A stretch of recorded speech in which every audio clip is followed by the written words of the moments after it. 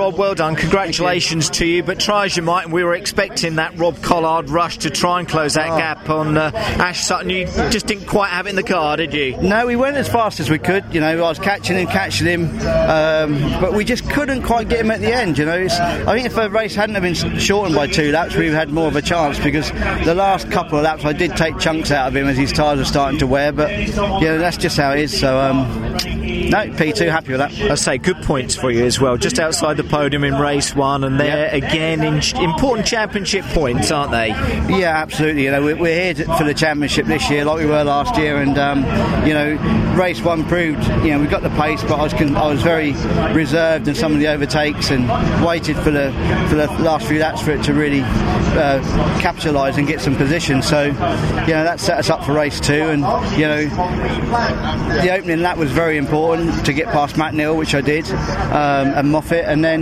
you know, to pick Andrew off at the end, or quite early in the race, and try and chase Ashley Sutton down was just what we needed. Yeah, so it's not easy to get past on this circuit as well, is it? No, it's hard. It's tough, isn't it? Very, very tough. It really is. Do you know what's happened in the reverse grid for race 3? I've no idea. I think it's top 6, but I'm not 100% sure. Well, we hope you're as far as you're down as you possibly can, because we love seeing you coming through. No, it's top 6. I'm quite happy with that. You're happy with that, but well done, Rob. Thank Congratulations, you. top man.